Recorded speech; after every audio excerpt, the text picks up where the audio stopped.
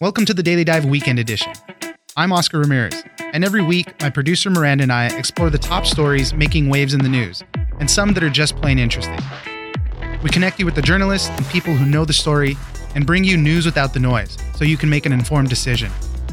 You can catch a new episode of the Daily Dive every Monday through Friday, and it's ready when you wake up. On the Weekend Edition, we will be bringing you some of the best stories from the week. One of the big stories of the week also centered around New England Patriots owner Robert Kraft. Prosecutors on Monday released a bunch of documents detailing his actions at the Orchids of Asia Day Spa in Jupiter, Florida. He was charged with 2 first-degree misdemeanor counts of soliciting prostitution. Investigators say that Robert Kraft was there twice in a 24-hour period. My producer Miranda joins us for details and how the NFL is reacting. And we started off by talking about what this sex trafficking ring was all about. So Robert Kraft's arrest was actually part of a crackdown on sex trafficking in Florida. Hundreds of arrest warrants have been issued as a result of this 6-month-long investigation, and even more arrests are expected. 10 spas have been closed from Palm Beach to Orlando, and several people charged with sex trafficking have been taken into custody. Authorities were investigating these spas and massage parlors for months, gathering enough evidence through visual observation, just watching people come in and out, interviews with the guys who were stopped leaving the spas. How awkward is that? Oh, God. They went through the trash, and then they actually surveillanced the owners. Judges were then able to issue warrants to allow these investigators to install secret cameras inside the spas to record what transpired. Yeah, you're talking about searching the trash bins, and we've talked about this with just other cases, solving cold case murders. Golden State Killer. You know, and the guy wiped his mouth after eating a hot dog, and they get the DNA from there. So they have that sort of evidence from some of these trash bins that they've found on napkins. We're talking about prostitution rings, sex trafficking stuff. The women that are involved in this were living in horrible conditions. They were forced to live at the spas, cook their food in the back room, things like that. A lot of the times they weren't even allowed to leave the premises, say for a doctor's appointment or just a general errand, without some kind of an escort going with them. There's 2 women suspected of running the operation. They're importing women from other countries, mostly China, and then forcing them to work there as sex slaves. We don't want to get it confused. Robert Kraft is not involved in this part of it, in the prostitution ring, in the sex trafficking part of it. He's just accused, along with, I think, 25 other men or so, of soliciting, of actually patronizing, going there and getting the services and paying for them. And, you know, the NFL has issued a statement saying, you know, we're going to not comment on ongoing investigation. We got to see what everything is going on. But they have said that they are going to take the appropriate action just as for any other violation that happens under their policy. Yeah, they've got a personal conduct policy, and they said that that applies equally from everyone in the NFL, from, you know, referees and ball boys all the way up to the top to the commissioner and the owners of the teams. Part of this policy requires the owners and the players to refrain from conduct detrimental to the integrity of and public confidence in the NFL. And in the past 20 years, the NFL has at least 2 times sanctioned team owners for personal conduct violations. So in 2014, Indiana Colts owner Jim Irsay was suspended for 6 games and then fined for $500,000 after pleading guilty to a DUI. And then in 99, the league suspended the then San Francisco 49ers owner Eddie DeBartolo Jr. for the entire season and fined him $1 million in connection with some kind of a gambling scandal in Louisiana. And Robert Kraft, accused of soliciting prostitution, that's pretty serious. And it does put a bad stain on the NFL. Especially after just having won their 6th Super Bowl. And then especially considering all of the problems that they've had with domestic violence issues and players and investigations going wrong and or not thorough enough. It's going to be tough to square away for Robert Kraft because investigators say that they have video surveillance evidence of these sex acts going on. As a matter of fact, we have some of those details. And just in case anybody is squeamish about these things, you probably want to turn away now, but I hope you don't. Really quick, the maximum sentence as far as the solicitation charges, up to a year in jail, 100 hours of community service, and then a class on the dangers of prostitution and human trafficking. He'll probably And that's aside from what happens with the NFL, which could be suspension and penalties. Right. He probably won't see any significant type of jail time. He's a first offender, all this other stuff. But that's the possibility of what it can take. Okay, so now on to the seedy details. They have video surveillance of him, and this is just coming from court documents.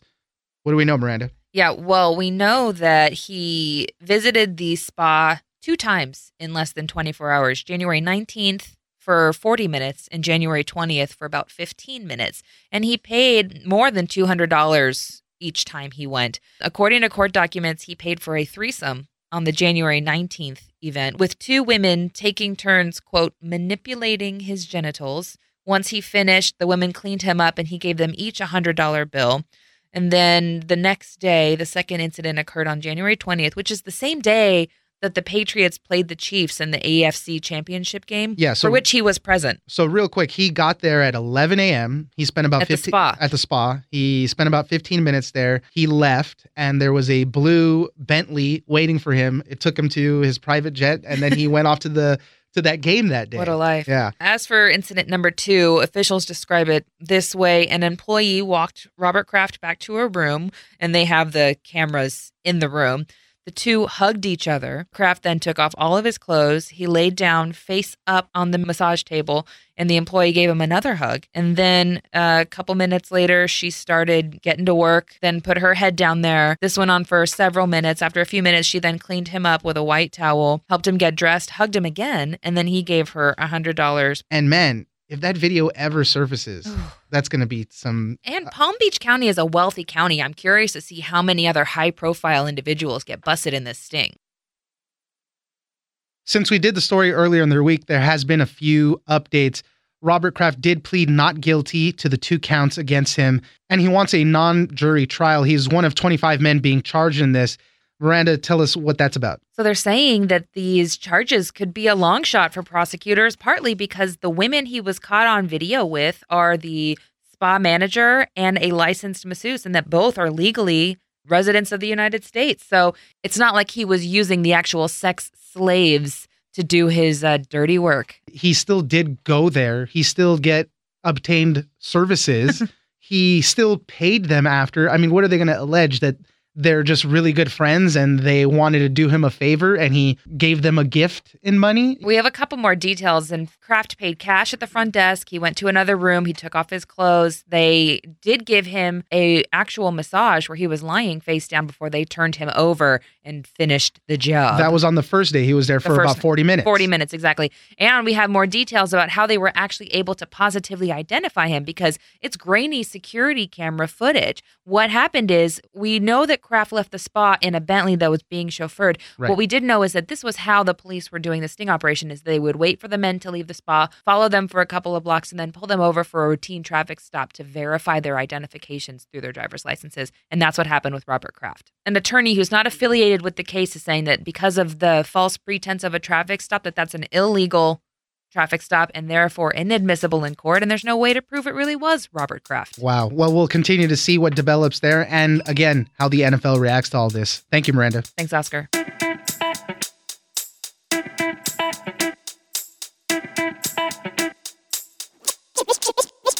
The opioid epidemic continues to plague large swaths of the country, but in the small town of Little Falls, Minnesota, they've made tremendous progress in getting that problem under control. They didn't do anything revolutionary. They just made a real effort and spent real money. They treated the opioid addiction as a disease instead of a crime. When somebody was caught with pills they maybe shouldn't have, they didn't get tossed in jail. They tried to get them treatment. They put them into a treatment program. For more on this, we spoke to Dan Vergano. He's a BuzzFeed news reporter. And we started off by talking about the blueprint they used to curb this drug epidemic. What they're doing is treating opioid use disorder and really any kind of drug use disorder as a disease, as an epidemic. So they still lock people up when they commit crimes, of course, but if they find that they have a drug disorder, then they get treatment. That's a radical thing to do in this country, it turns out. And likewise, if you go into the hospital and you overdose, you go into treatment. You don't wake up and you're sent on your way home. They have tied together all parts of their community towards treating drug dependency as a disease and not as a crime, not as a war on drugs thing. And that seems to have made a big difference in terms of people showing up at the emergency room wanting more painkillers and things like crime. So it does seem like they have turned a corner just by doing all of the things that you got to do to deal with this. In your story, you profiled a woman named Monica Rudolph. She had it really bad. There was a point where her life was broken down into 4 or 5 hour increments of getting high because she couldn't go any longer without starting to feel any withdrawal symptoms or the need for more. A lot of what Little Falls did was, we talked about the money that goes into this. They spent $1.4 million in state grants over the last 5 years on all the public health stuff that they needed to get done, limiting the prescription refills, which is super important, increasing the access to addiction medications, and then, as we've been saying right now, putting users in treatment instead of jail. Yeah, and the point of the story wasn't that, hey, you got to get a grant. It's that this whole thing costs money, and as a country, we got to get ourselves in gear. It's going to cost a lot to deal with this, but we're talking about spending $8 billion on a wall. That $8 billion would probably be much more effective in terms of these grants, in terms of halting the overdose epidemic, just to step out on a limb there on that. And likewise, a lot of things you spend money on aren't as effective as the kind of things we're doing here. So there's about $3 billion federally set aside for dealing with the crisis, and then another $9 billion in Medicaid if your state has Affordable Care Act. But it turns out that that's nothing to what we have to do as a country to address this problem. It's going to be tens of billions of dollars, which sounds like a lot, but we spend a lot more money on things that aren't as effective already. So what this city has done essentially is created a model by applying for these pilot grants, and now it's serving as sort of a lab or a place that's sort of letting other towns know how to do this sort of thing. Talk about the success that Little Falls had specifically. They basically was a meth problem the decade before, so they had the bones of a meth task force in place, so they knew how to tie together the community to deal with an addiction crisis already. And when they started to dial down the number of pills prescribed to people, which was the source, teenagers were getting these pills from their parents and grandparents and then essentially getting hooked on the drugs, they saw, oh my gosh, if we're going to do that, we can't just leave people out to dry dependent on these things. We have to start treating them in the clinic. And it's a small enough town and a small enough hospital that they could do that with a team that was staffed 24 hours if you call, to get into treatment. And then they looked at the next place is the jail, which is where people fall through the cracks. And they said they tied all these things together. So they have all the parts of the community working in unison now to treat the problem as a disease and not as a crime. It turned out it took them stumbling into each problem is, they fixed one problem, another one reared its head. And so they had to wield it together that way, one problem at a time. Their story is a great read. And as I said, you talk about Monica's journey through the process and getting treatment and kind of going full circle. Wonderful. She's a counselor now as part of this program for other people to help them get help. But a lot of it does have to do with the sheer will of coming together with a plan, figuring out what you need. And as you said, that money, a lot of the Little Falls and other cities did get federal grants, did get state money from the state also. And it's about putting together these effective teams to really help solve this problem. Monica is like a lot of people. She just was lucky in her hometown. If she'd been in any other hometown in that state, pretty much, and she had called the hospital, they would have told her, come in Monday, and it wouldn't have worked. She would have gone out and had to get heroin again to get well. So that's what's really happening is we have to make it easy for people to get into treatment rather than impossible. If they're dependent where they got to get well in the next 8 hours or they're going to feel like they're going to die, that's what they're going to do. So if we make it easier to go into treatment rather than doing that, then we can start to have addressed this part of the problem. Dan Vergano, BuzzFeed News reporter, thank you very much for joining us. You bet.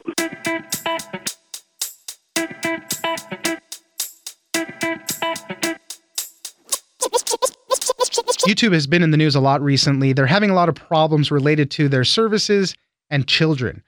First, they had to disable a lot of comments on millions of videos where users were commenting with timestamps on videos that showed minors in suggestive positions and situations. People were being really creepy, and they said it was some type of softcore pedophile ring. And they were using the comment sections to connect with other people. Secondly, reports said that their YouTube Kids platform was showing children videos with disturbing behavior on them. There'd be cartoons where the little characters would commit suicide, different things like that. Louise Matsakis, she's a security writer at Wired. She joins us for some tips on how to protect your kids. And we start off by talking about how YouTube is responding to these specific problems. I think what's really interesting about this story is that it actually came from YouTube itself, right? It was a YouTuber who kind of brought this to the attention of the greater world. It's a pretty intense step that they're taking here to just disable the comment section, right? Which is a very prominent part of YouTube's platform. But I think that they're really moving quickly and swiftly here and making a really big change, because this is so serious and it is pedophilia and it's children. And what a lot of these videos seem to be were like gymnastics videos or videos involving young children. And many of the videos were actually innocuous, right? But the comments were where this issue was happening, which is kind of a unique problem here. It's not the content of the video itself.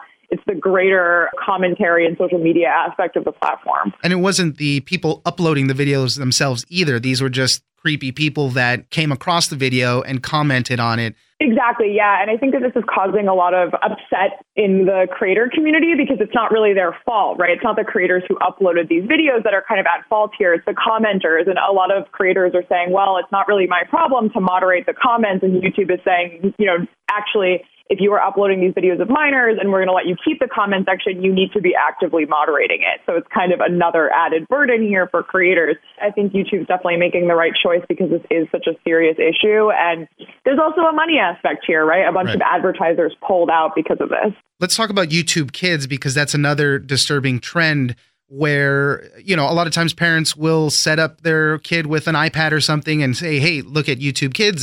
The implication, the thought is that there's going to be a lot of nice videos, Sesame Street type things, educational cartoon things. But we're getting reports that certain things like a kid can be watching Peppa the Pig and then she drinks bleach or she gets stabbed or something like that. There's all sorts of different videos that are coming up, and kids are just kind of observing them. They don't necessarily know what to do, and they're not doing anything specifically either to search those out. I think what's important for parents to know here is that this has been an issue from the start. When YouTube Kids was first released in 2015, within a couple months, child advocacy groups were complaining that there was disturbing content on the platform. So it's definitely an issue. And the reason that this app exists is that in the United States, we have a law that you're not allowed to collect information on users under 13. So that's why it's a different app and it's a different experience. And it's supposed to be safer, right? It's supposed to be the safer environment.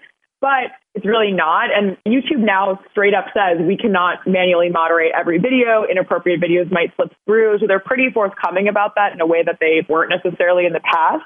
What I recommend parents do is that YouTube has new features where you can only limit the content your child views to videos you actually handpick yourself.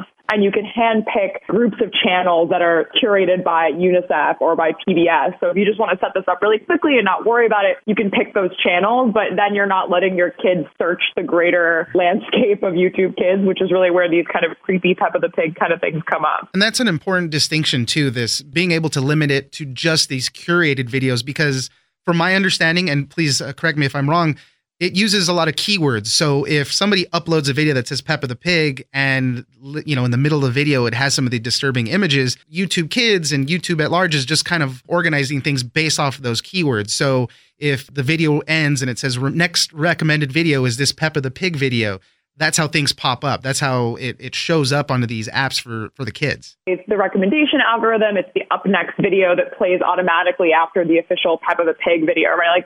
It's not that any parent is choosing these knockoff creepy videos. It's that they come up via the recommendation algorithm, and the creators, if you can call them that, the people that make these videos are piggybacking on already popular trends. It's not that that's why those things come up, because they piggyback on the real Peppa the Pig or the real Mickey Mouse or whatever it is.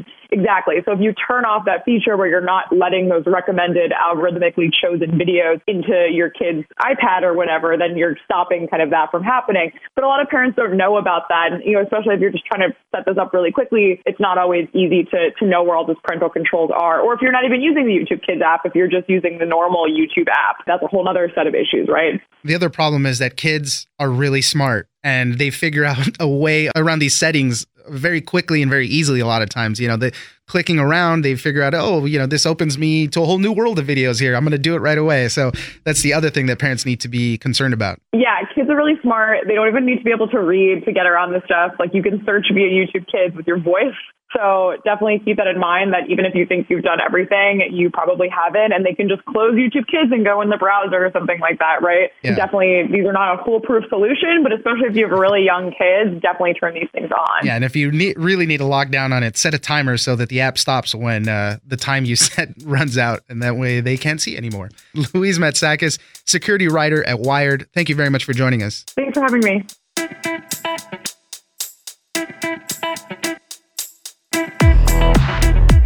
All right, that's it for us this weekend. Be sure to check out The Daily Dive every Monday through Friday.